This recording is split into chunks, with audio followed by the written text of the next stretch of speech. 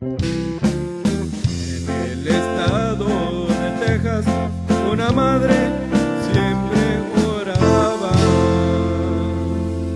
por el hijo que ella amaba, que en las cantinas andaba, y él andaba en 15 años, y eso le preocupaba. En ese tiempo la madre, su esposo, la abandonó, y el hijo de 15 años toda su vida cambió. Empezó a pelear con todos y hasta la cárcel llegó. La madre, quedarse sola, a Cristo se convirtió, y en una noche su hijo allá en la cárcel cayó. 17 años del cárcel le dieron en la prisión.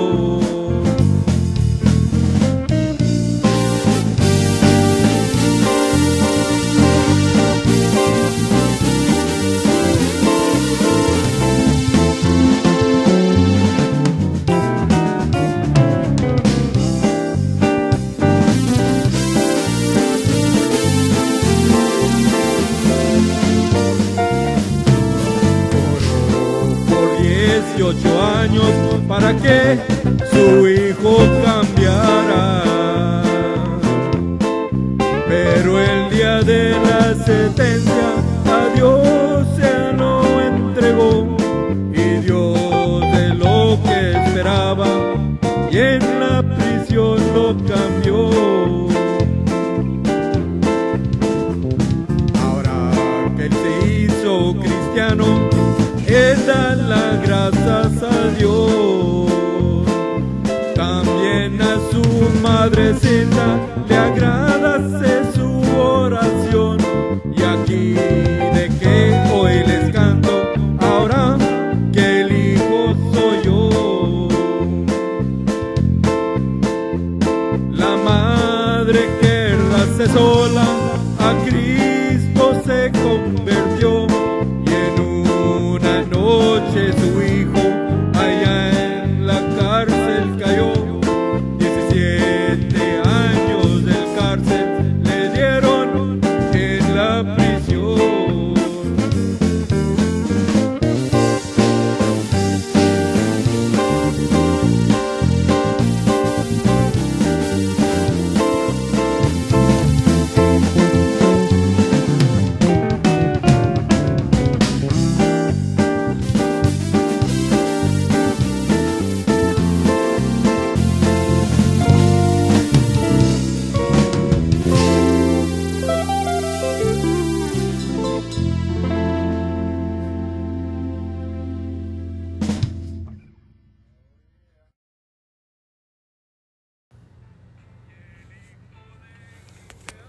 Good day. My name is Evangelist Richard V. Cifuentes.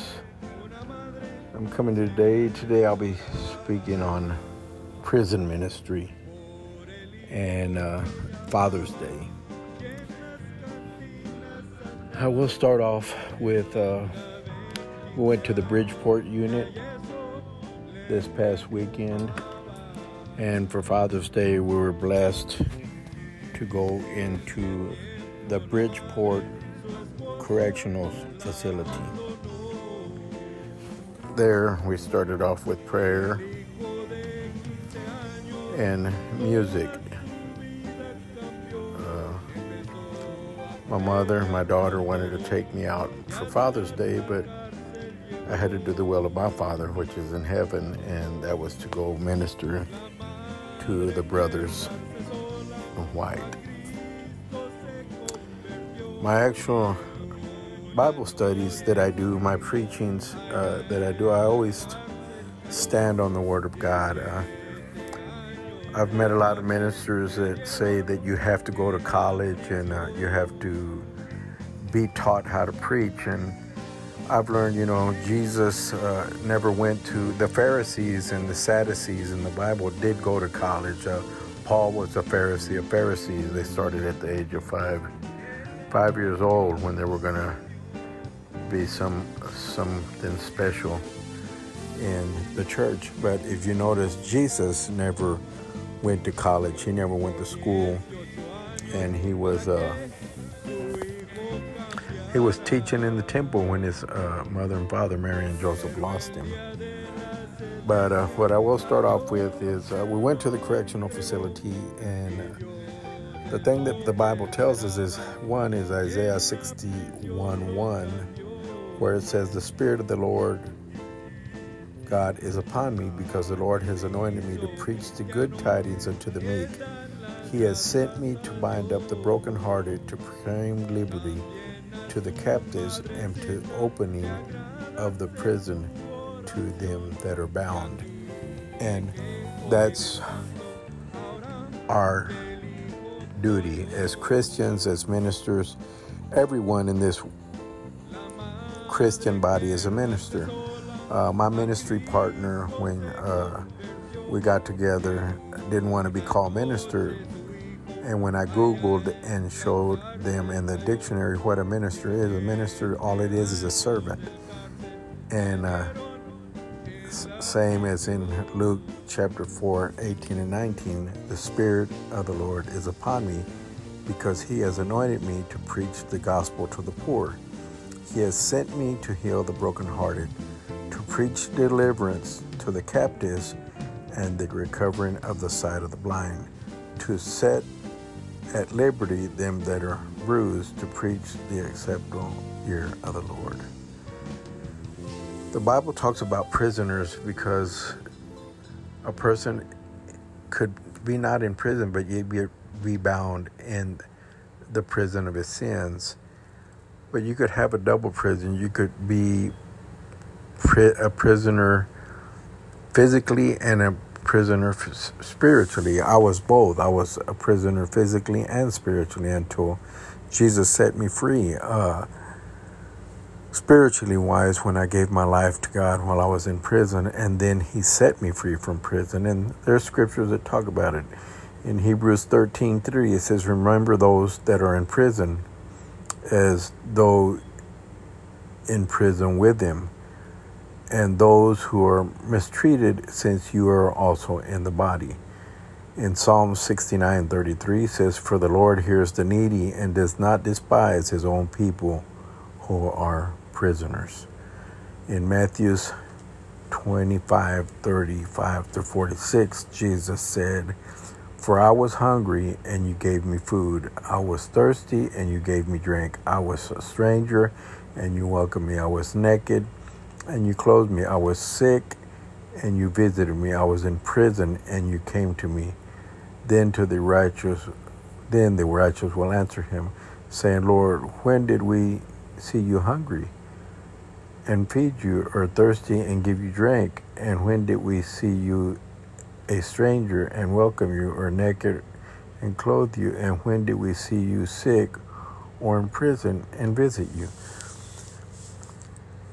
But what I tell prisoners when I go, because I tell them that I was once in their position, and I once sat in their chairs. I once sat on that side looking at ex-offenders come and preach the gospel and see how powerful the Word of God is, and how it does transform powerfully. And I met so many ministers that were murderers, drug dealers, thieves, that the Lord converted. No one can convert themselves like a lot of people say, or atheists, or people that don't believe in God. There's no way. I tried it 3 times, and I really wanted to change. Every time I was in prison, I wanted to change. I put it in my heart I was going to change. But every time I came out, I went right back to the same thing that put me back in prison.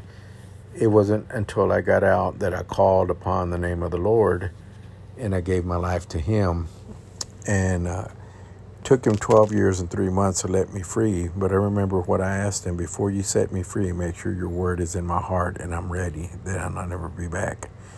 he promised me that he'd wait till I'd be ready, and he waited 12 years and 3 months. But he didn't promise me about not going back, because now I go back to preach the word. And Psalms 142:7, I stood on this while I was locked up. And it says, bring my soul out of prison, that I may praise thy name. Thy righteous shall compass me about, for thou shalt deal bountifully with me. And he's done that in the past 14 years that I've been out. But as we went to this prison, we with Deep in the Word Ministries were blessed to have the privilege to take the gospel of Jesus Christ to the brothers in the Bridgeport prison. We did arrive around 7:30 a.m. We had to get a COVID test. And then by 8 a.m., we were in our first service with the faith-based dormitory. We finished that service around 9 o'clock, and it was about 1 hour service. Then our second service was around 9:15 till about 11:30. It was just a little over about 2 hours service. God blessed me with the powerful message. We had about 50 men in the total service. As we ministered through music, many brothers were touched, and after the message that God gave me, many men came to me with tears in their eyes, asking for prayer and strength for God to bring them through. And after finishing prayer for each man individually, we closed the service and headed back to Fort Worth, Texas. We had a very blessed time in Bridgeport Correctional Facility, and all was done for the glory of God. And that's one thing that God teaches us is when you give your life to Christ, you put yourself aside and sacrifice yourself to bless others. You know, while others were incarcerated, my daughter wanted to take me out for Father's Day to go eat, and so did my mother. But I told them that I had a mission. God, I had to go visit my father in prison, which is the Lord Jesus Christ, my Heavenly Father. You know, he says that where two or three are gathered in his name, that he is in the midst. And it was a great blessing. You know, I thank God for over 14 years. I've been able to be going to prison, or going on 14 years, going to prison on Father's Day, Mother's Day, Christmas, Thanksgiving. The days that I could be home, I'm blessed to go bless others by telling them we don't make a dime. We don't charge. Prisoners can't charge. I'm not out to make money. I'm out to win souls. In John 15:3 says, "You are the vine, I am the branches. He that abideth in me and I am him, saying bringeth much more fruit. For without me, you can do nothing." See, we cannot do nothing without him. In John 15:16, Jesus said, You have not chosen me, but I have chosen you, that ye should go and bring forth fruit, and that your fruit shall remain. And what is the fruit? In Proverbs 11:30 says, "The fruit of the righteous is a tree of life, and he that winneth souls is wise." Our ministry is to win souls. And on this special Father's Day is what we went to do. We went to win souls. But the only way you can win a soul is by God's leading. The only way you can preach the Word of God is by God's leading, by God's ministering through it. 2 Corinthians 4:7 says, "But we have this treasure in earthen vessels, that the excellency of power may be of God and not of us." That power is the Holy Spirit, and it talks about that in the Old Testament. For he is the potter and we are the clay. He's the potter, we are the clay. That's the vessel. And he works through us. In Matthew 10:19 and 20, God's word says, "Take no thought of how or what ye shall speak, for it shall be given you at that same hour what ye shall speak. For it is not ye that speak, but the Spirit of your Father which speaketh through you." See, it teaches us right there in the Bible that everything teaches us that we do righteously is only by God's leading. When we do it on our own, when we try our own, Isaiah 64:6 says, "All our righteousness are filthy rags, and we do fade as a leaf, we blow away." When the wind blows, leaves blow away. That's how fast we fall into sin. But when led by God, it's only God that can teach us and use us to preach the right word, to act the right ways. John 14:26 says, "But the Comforter, which is the Holy Ghost, whom the Father will send in my name, will teach you all things and bring all things to remembrance whatsoever said unto you." And that's what God has taught me. I didn't have to go to a college. I didn't have to go to a school, because it's not the college. There's no college in this world. There's no church in this world. There's no man in this world that can open your eyes to the truth of the gospel. And that was my Father's Day message, is do not be led by man. I mean, it's good to have a brother to study with, but the brother can open your eyes. In Luke 24:45, the gospel of Christ says, then he opened up their eyes that they might understand the scriptures. If you look, it was Jesus that opened their eyes. If you go to Acts chapter 9, Paul was blinded by Jesus, and they prayed for him, and it said that he was blinded. Why was he blinded? Because of the religion. He was into a religion, a Pharisee's religion. He was into a sect, and he was blinded because he didn't know the truth. And Jesus sent some brothers to go pray for him, and immediately when they prayed for him, says the scales fell off from his eyes. He was able to see. At first, he did not believe in Jesus. He was persecuting and killing the followers of Jesus because he was blind in religion. But when they prayed for him, it said the scales fell off from his eyes, and it says immediately he preached Jesus. Why? He was no longer religious. Now he knew the truth. And in John chapter 8, verse 31 and 32 says, if you continue in my word, then are ye my disciples indeed, and you shall know the truth, and the truth will set you free. What will the truth set you free from? From religion, from poverty, from needing a man to lead you. Church is for fellowship, not a teacher. Romans 10:17 says, faith comes by hearing, and by hearing the word of God. 1 Peter 2:2 says, as newborn babes, it's talking about a brand new Christian, as newborn babes, desire the sincere milk of the word, that ye may grow thereby. This is what God gives me to preach to the brothers in white when I go to the prisons. The message is never the same, but it's always about the same subject. Why? Because it's God that teaches me that it's not me that's preaching, but God. So I can't be lifted up, think I'm somebody great or somebody better. Every time God gives me a message at night, I write it, and he always changes it during the service because he wants me to know that he's the one that's in control. I have nothing to do. I never went to college. I have an evangelist license that was given to me. I didn't go to school for it. I met a minister in Midland about 10 years ago, and that minister said, you know what, for some reason God's telling me to give you the license, so the next time you come, I'm going to give you a license. I know you don't need a license because you know the word, but sometimes the world asks for a license. You got to have something showing that you have proof that you're a minister, so he gave me a license. When I received that license, I know that it didn't have a beginning date or an end date, and I asked him, why is that? He goes, because the church always charges it's just like a license. Every 3 years you have to renew it.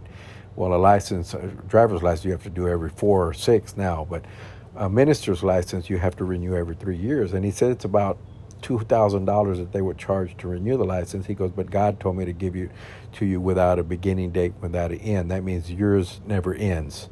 So whatever you do between here and the future, whatever you do, if you do anything wrong with this license, that's between you and God. I just did my job. So I have an evangelist license. I'm an ordained minister because God ordained me. And that's why John 15:16 says, you have not chosen me, but I have chosen you and ordained you. Man didn't ordain the disciples. Jesus ordained the disciples, same as today. It's only Jesus that can bring to remembrance, like Luke 24:45 says, then open he their understanding, that they might understand the scriptures. And that's what I was telling the brothers, that always focus on the word. In Acts 17:11, and Paul was one of the greatest disciples in the Bible. He wrote the most of the New Testament. And in Acts 17:11 says, these were more noble than those in Thessalonica, and they received the word with all readiness in mind, but they searched the scriptures daily whether those things were so. See, Paul was preaching to them at the moment, and he said that they received everything he said, but they searched the scriptures daily whether those things were so. They didn't just believe what Paul said, even though he was a powerful, filled, Holy Spirit filled, led by God. They still had to search the scriptures to find out if what Paul was saying was true. And that's why 2 Timothy 2:15 says, study to show thyself approved unto God, a workman that needeth not be ashamed, rightly dividing the word of truth. That's why in Isaiah 28:9-10 says, precept shall be upon precept, line upon line, there a little, here a little, and there. See, God put his word like the Bible. The devil can quote scripture. In Matthew chapter 4, when Jesus was tempted, the devil tempted and said, man, he said, if you're the Son of God, command this stone that it may be made bread. Jesus said, man shall not live by bread alone, but by every word that proceedeth out of the mouth of God. And then he took him up to the pinnacle and he said, jump. And he quoted Psalms 90. He said, for he shall tend to turn, for he shall give his angels charge over thee to keep thee all the way, lest thou dash the foot against the stone. See, Jesus turned and said, thou shalt not tempt the Lord thy God. See, he knew that God would protect him, but we can't tempt God. I cannot go to one of the highest buildings in New York and jump on and climb to the very top and jump, say, look, God is going to protect me. That doesn't work like that. That's not faith. That is ignorance. You're doing something. God is not going to protect you in something like that. That's tempting God to do something. And that's what the devil was trying to get Jesus to do. And that's why I always tell the brothers, do not get caught up into religion. In Matthew 23:15, Jesus says, woe unto you, scribes and Pharisees, hypocrites, for you compass sea and land to make one proselyte. And that word proselyte is convert. And he said that you make him twofold the more child of hell than yourself. They were going twofold to hell more than the Pharisees. Why? Because they were just believing everything the Pharisees said instead of studying the scriptures to find out whether the Pharisees what were preaching were true. That's why there is so many religions out there. And I told these brothers on Father's Day, I said, I got to learn the truth. I do not believe everything a man tells me just because it's written, because it's like a puzzle. Only God can rightly divide the word of truth. Only he can lead you to the truth.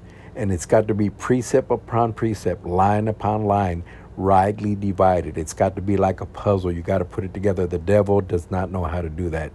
Satan does not know how to put the scriptures together. He knows it word by word. He can quote it to you, but he does not understand it. Why?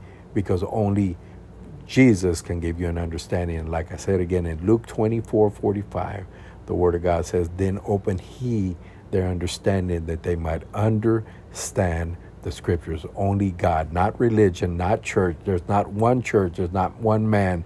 There's not one teacher in this world that make a man understand the word of God, but Jesus Christ himself. He's the only one. That's why so many religions, because they're still blinded in religion, because they believe they know the truth, and only the truth can set you free.